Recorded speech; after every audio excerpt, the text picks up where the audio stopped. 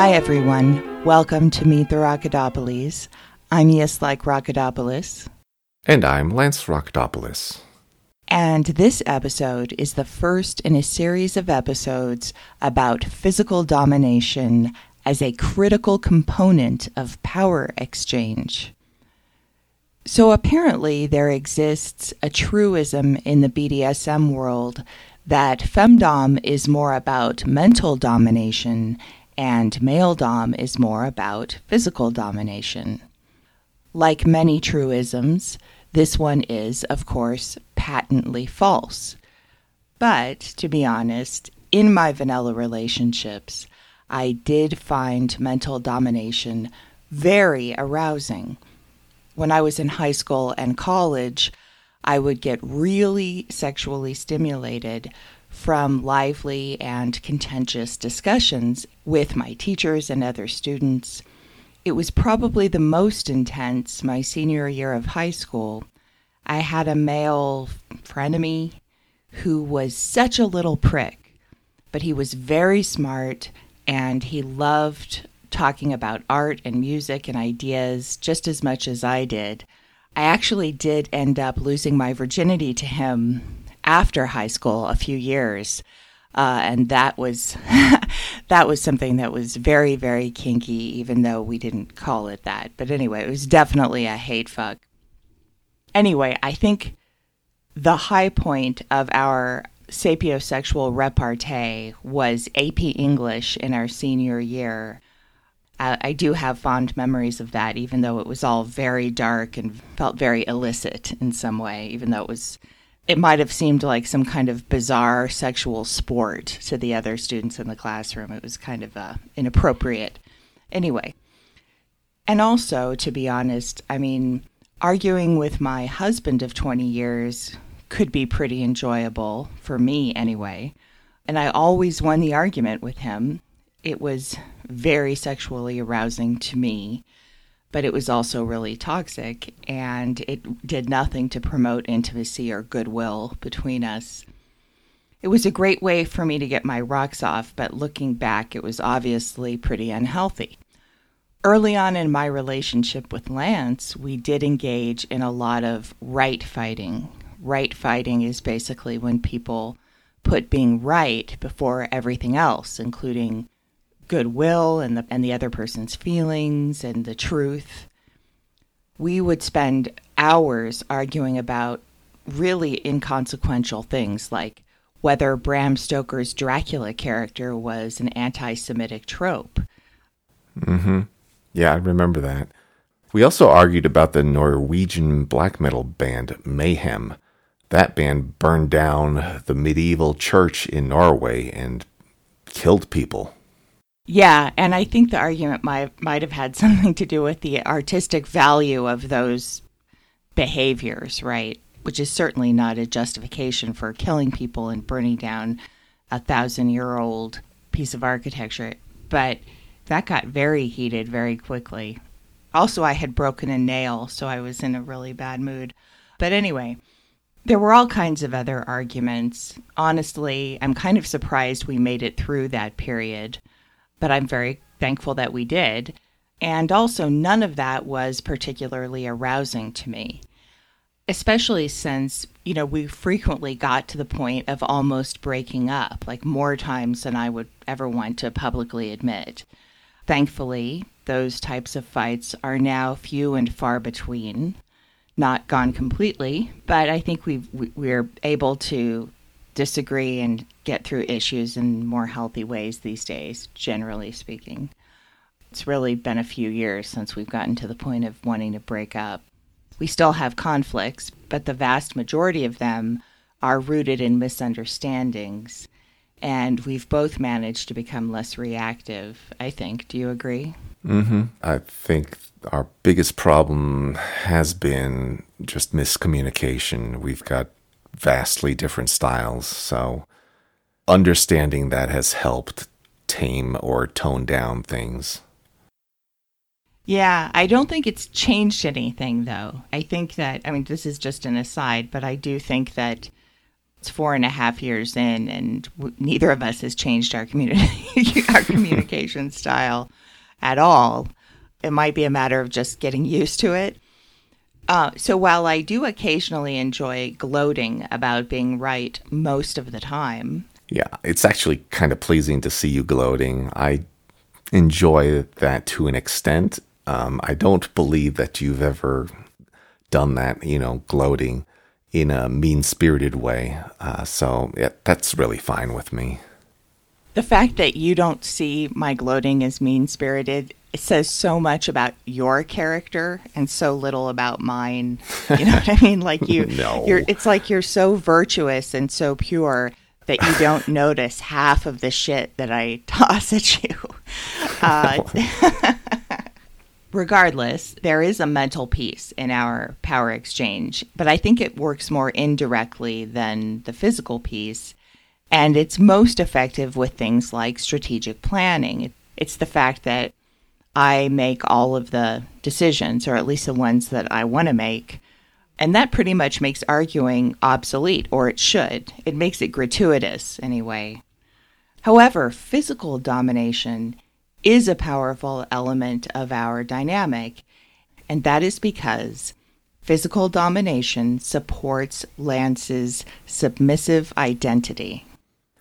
Yes.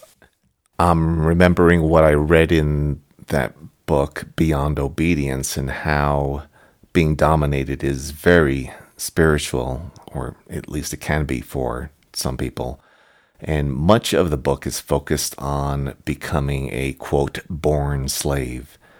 And I'll quote the book, "When a man or woman becomes a born slave, a new identity with its own energy and personality comes to life. The former human just steps aside and lets the mind, body, heart, and soul that he has been using for years be given completely and irreversibly to his slave master." So I really resonate with the identity creation part of BDSM. The physical piece is very powerful because I'm able to transform past physical and humiliating trauma into something very pleasurable, i.e., sexual pleasure. Instead of being ashamed of being dominated, I revel in it and embrace it. Submissiveness gives me an extreme form of gratification and self-acceptance. I fully admit and consider that part of me to be the biggest part of my authentic self. So over the next few episodes, we'll be discussing different categories of physical domination that we use in our relationship, including physical humiliation, physical pain, objectification, chastity and orgasm control, the physical invasion of his body, and violations of cultural boundaries around the body, like body fluids, and any other type of cultural violation that I can come up with, really. And we'll talk about all of these forms of kinky play in the context of pleasure, power exchange, and identity. So some researchers have found that many kinksters form their kinky identity within and through the kink community. For example, in the traditional leather community, individuals supposedly have to go through a years-long process that starts with being a submissive bottom, and it may end up with being a quote-unquote master. And that process apparently involves learning certain skills and undergoing certain ordeals. The decades-old lore associated with this process has been called into question. Regardless, in this particular subculture, it appears that one's kinky identity is controlled largely by community leaders. And I see this happening in less formalized ways in other areas of the kink community. There are expectations, for example, based on gender, but also sometimes based on race, physical presence, etc. Expectations about who is supposed to embrace which role. For Lance and I, though, our roles have always been based in what feels, for lack of a better word, natural. and we determine what feels natural based on the pleasure experienced from what we actually do. Mm-hmm. Because I'm experiencing humiliation and being dominated as pleasurable and a positive experience, it, like I said before, reinforces my identity as a slave. Being led around by the hand is very much like you directing me to cook a certain meal for dinner. It gives me the same pleasure, that of being directed, knowing what would please you, and me knowing how to achieve that goal. It feels like I am on a very rewarding path, almost selfish in a way. I feel like I'm achieving goals that I should have completed when I was in my 20s. We mentioned in the past that this lifestyle is self-developmental. I agree with that, but I also hope that you are achieving your goals and that I am part of that as well. Yeah, it's interesting that you talk about me leading you by the hand, which is pretty much 100% physical, and how that is similar to me telling you what to cook for dinner, which is just me using words, right? That's not physical. That's a verbal command. That's a verbal domination. Right. But cooking itself is so physical. That's the thing. Cooking is very physical. And so it seems like it might be the cooking part that is where the domination is coming in, as opposed to just the verbal command. Like, how much of it is me giving a command and how much of it is your actual act of preparing the food? Yeah, whenever I'm doing anything physical, you directing how I accomplish that task is very controlling and feels very physical. It's also interesting that we have quite a bit of conflict around cooking, though, and how to cook and how to deal with food itself, how to prepare food, how to store food. That's been a major contentious issue for us. But I think we're going to have to keep working on that, and maybe you will eventually feel that kind of control from me as pleasure. Food is so intense. It's so culturally intense. So the pleasure associated with submissive behavior can be mental and emotional, but it is all very much located in the body. Yes, I've said to you that all the physical activities that we practice gives me pleasure and it reinforces my sense of who I am. But I'm not saying that just because it feels good that it is right. It's not like I'm doing drugs and causing damage to my body and saying that since it feels good, it must be right for me. Right. And a lot of research about like the healthiness of BDSM has been coming out for the past few years. That's a completely different topic, but it seems like the medical world and the psychiatric, psychological world has done a complete 180 on BDSM, and they're now saying that it's great and super good for you mentally and physically. Yes, what we're talking about is identity formation, or at least the affirmation of that identity.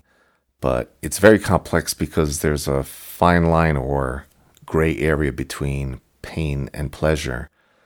You noticed this after your experience with me tying you down. In the case of impact play, or even right before a strong orgasm, there's this discomfort or even pain that occurs right alongside the pleasure. But research in this area is sporadic and incomplete at best. To quote a 2015 Psychology Today article, quote, "Understanding how sexual kinks develop has not been a funding priority for government agencies and biomedical research charities." So no one wants to pay for it unless it's like their pet project. That's Yeah. interesting. Charities won't pay for it? What? Right. The breast cancer people aren't going to pay for research into breast torture. Right. Okay, so to start our discussion of physical humiliation, I'm going to define humiliation as a kind of social lowering. And I want to contrast humiliation with shaming, because I see shame and shaming result from violating a social norm, and it can end up resulting in a kind of social rejection. To use a couple of my favorite terms from cultural theory, shame is often associated with abjection. And to be abjected or to abject something is to cast it out, to throw it out, usually of a social setting or a specific cultural milieu. But I see humiliation as a form of dejection, which means to cast something down. Abjection is a total rejection of someone within a social circle. You're out. If you have a disease, if you have leprosy, you're outside of the walls of the city, right?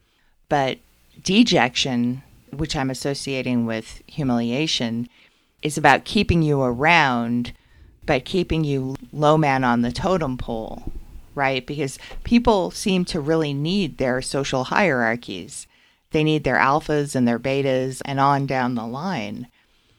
So when I'm doing all of these humiliating things to Lance, even though it might look really mean and like I'm really insulting him, I'm not rejecting him at all.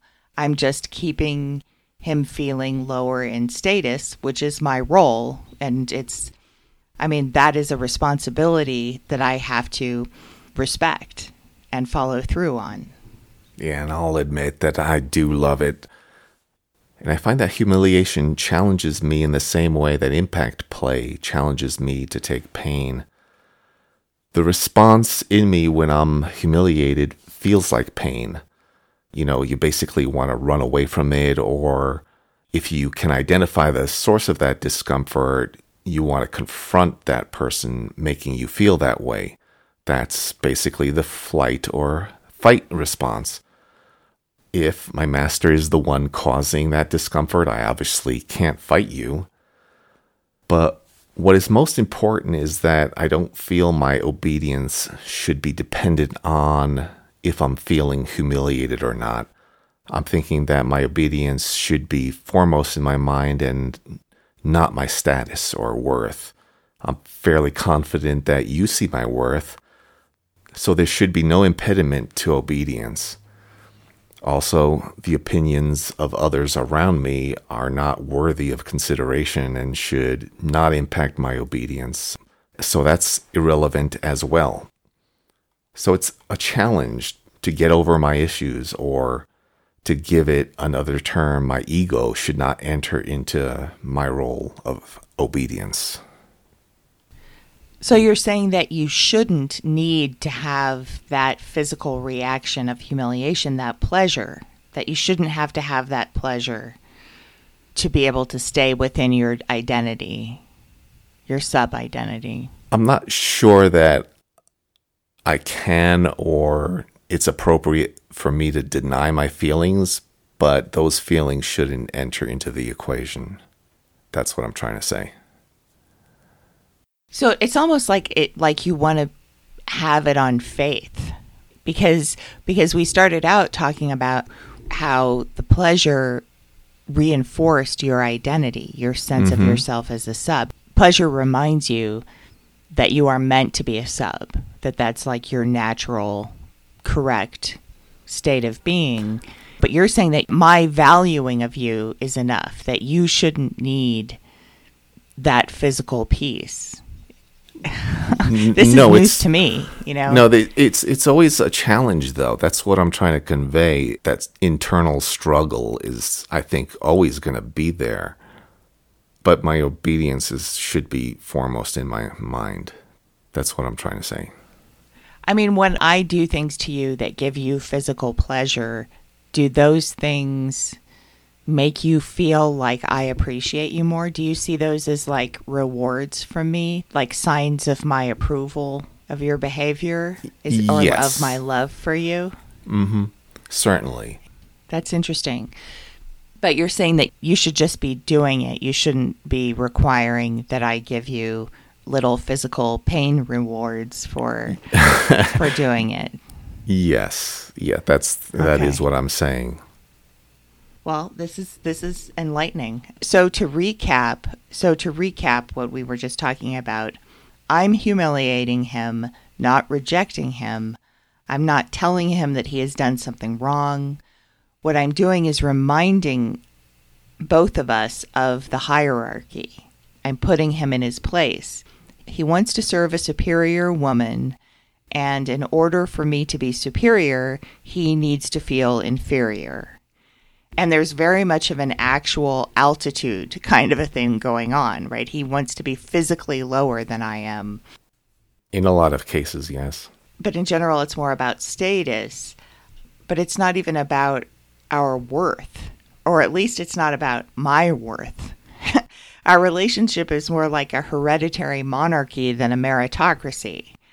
I'm putting him in his place, but it has nothing to do with whether or not I'm a better person than he is.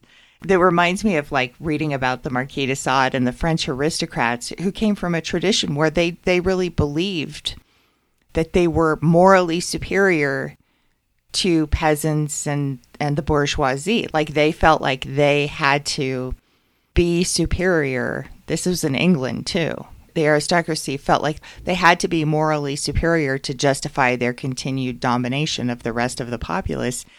And of course, by the 18th century, especially in France, from what I've been reading, they were the opposite of morally superior. They were completely morally degraded. So it is interesting, this idea of like moral superiority, intellectual superiority. If you're in charge, it's got to be because you're better.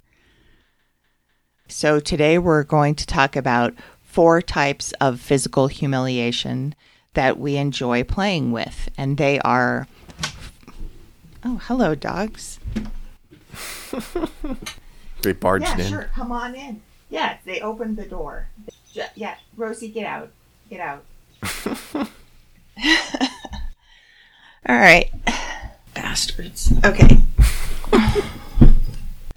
Okay, so today we're going to talk about 4 types of physical humiliation that we enjoy playing with. They are forced by, body fluids, physical lowering, and humiliating clothing. So we'll start with forced by. As many of you probably know, the term forced by most often refers to a type of play in which a femdom commands a heterosexual male to engage in some kind of sex with another man. So we've done it a few times with 2 different men, and the only thing I've had him do so far is give and receive fellatio. So, Lance, are giving and receiving fellatio with another man equally humiliating? Most certainly not. They are different. Receiving a blowjob is very much less humiliating than giving one. When I'm receiving, I can imagine that a woman is giving me the blowjob. Right. And it's more or less passive, too. You're letting something happen to you. You're not actively doing it. It's like that makes you less culpable in some way of the sin of having sex with a man. So different acts also have different levels of humiliation.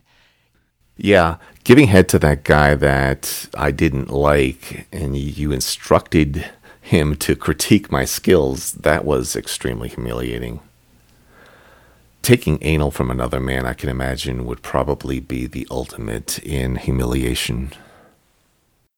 Someday we'll have an opportunity to test that out. As we discussed on previous episodes, you tried to bottom anally for another man, but you couldn't bring yourself to follow through with it. You said that was because there wasn't a femdom present to command you. Right. In that situation, I was pushing myself and testing myself to see if I could go through with it. I needed some justification for doing something that just didn't feel right to me. I wasn't attracted to the man. He wasn't providing me with any dominant energy, and in that situation, I felt that having sex with a man wasn't justified. So I just said, stop, I'm putting an end to it. However, in my mind, that really wasn't a failure. Just being there and almost willing was enough to clearly state to myself that I could go through with it under the right circumstance. And that would be being dominated by a woman. So next up, body fluids. I've used a variety of body fluids and other organically tainted substances in our humiliation play. I really like that. Tainted substances. I'm wondering why most people find body fluids gross and dangerous. I guess it's because body fluids are known to carry diseases.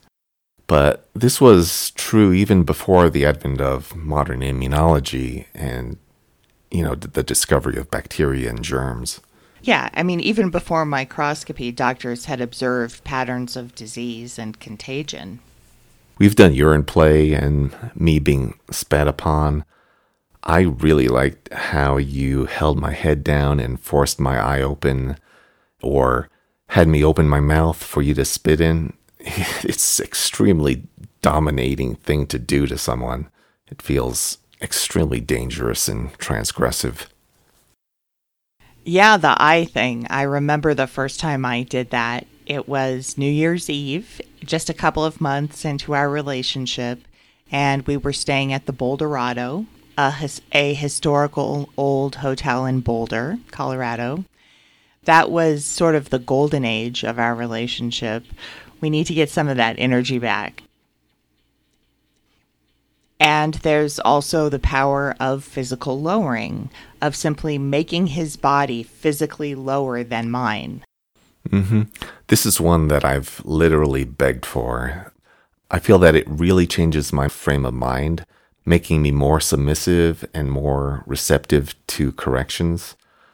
One that is very related to the physical lowering is forcing me to crawl, both with and without a leash. We recently tried this, and I found it to be astonishingly effective at giving that submissive mind frame. It's very humiliating to be forced to crawl, but having that ability to move around, even that might give me too much agency. How could you serve me if you can't move around?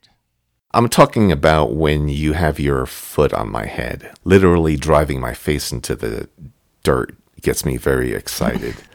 It's very humbling and makes me feel very humiliated. Oh, I see. Does doing that give you a sense of power? Well, it really feels like very, very mean. It feels really transgressive and risky. I don't want to stomp your brains out. So I have to be very mindful of keeping my balance and shit like that. It's a very intense form of physical domination, even though it's really just play.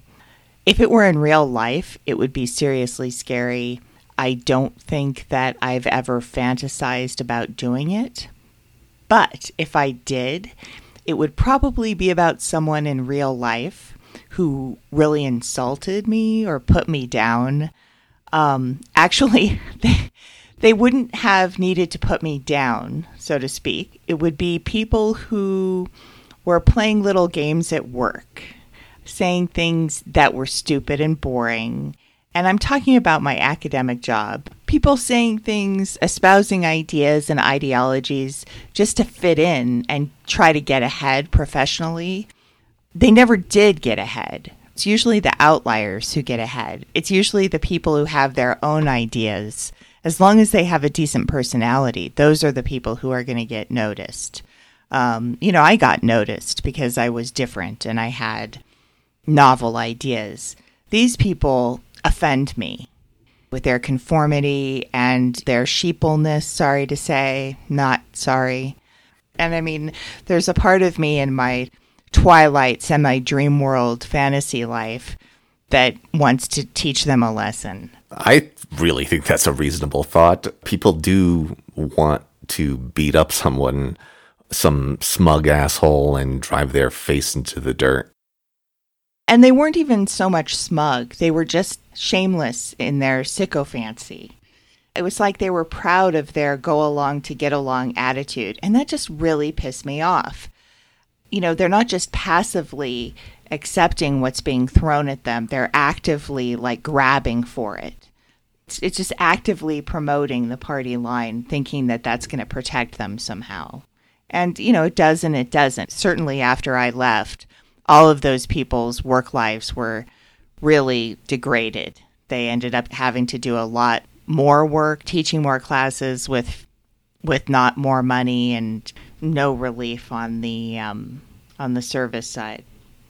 These are the people who I might fantasize about actually kicking in the face. But when I'm stepping on Lance's face, it's more of an adrenaline high, because even though I am very careful, it's still very physically transgressive.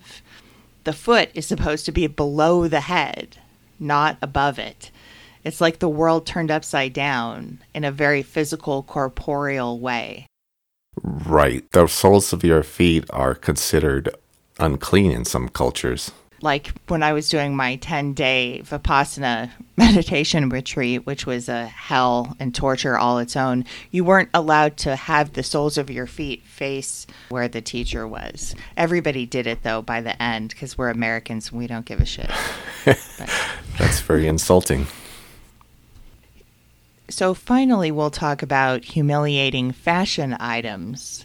Yeah, I think we talked previously about you making me wear the BDSM posture collar to a bar.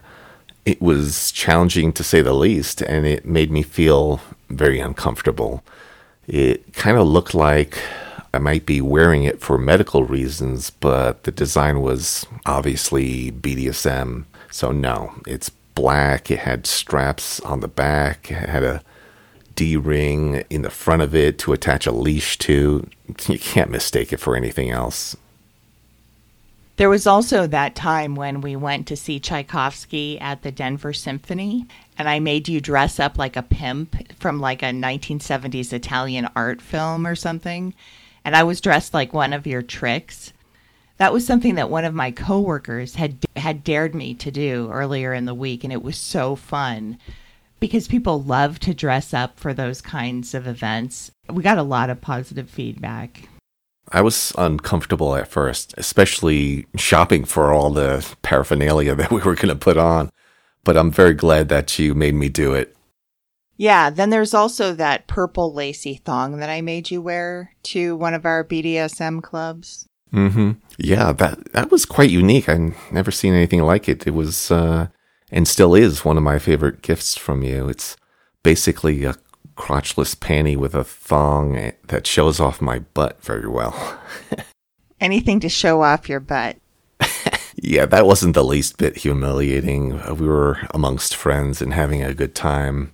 You know, I do like to challenge myself by wearing risque clothing. And it was something that you have been doing for a long time. Certainly. Yeah, wearing the Speedos to the beach. So that concludes today's episode. Next time, we'll be talking about power exchange and sadomasochism. In other words, the uses of physical pain. So thank you very much for joining us today. And until next time, have a great week.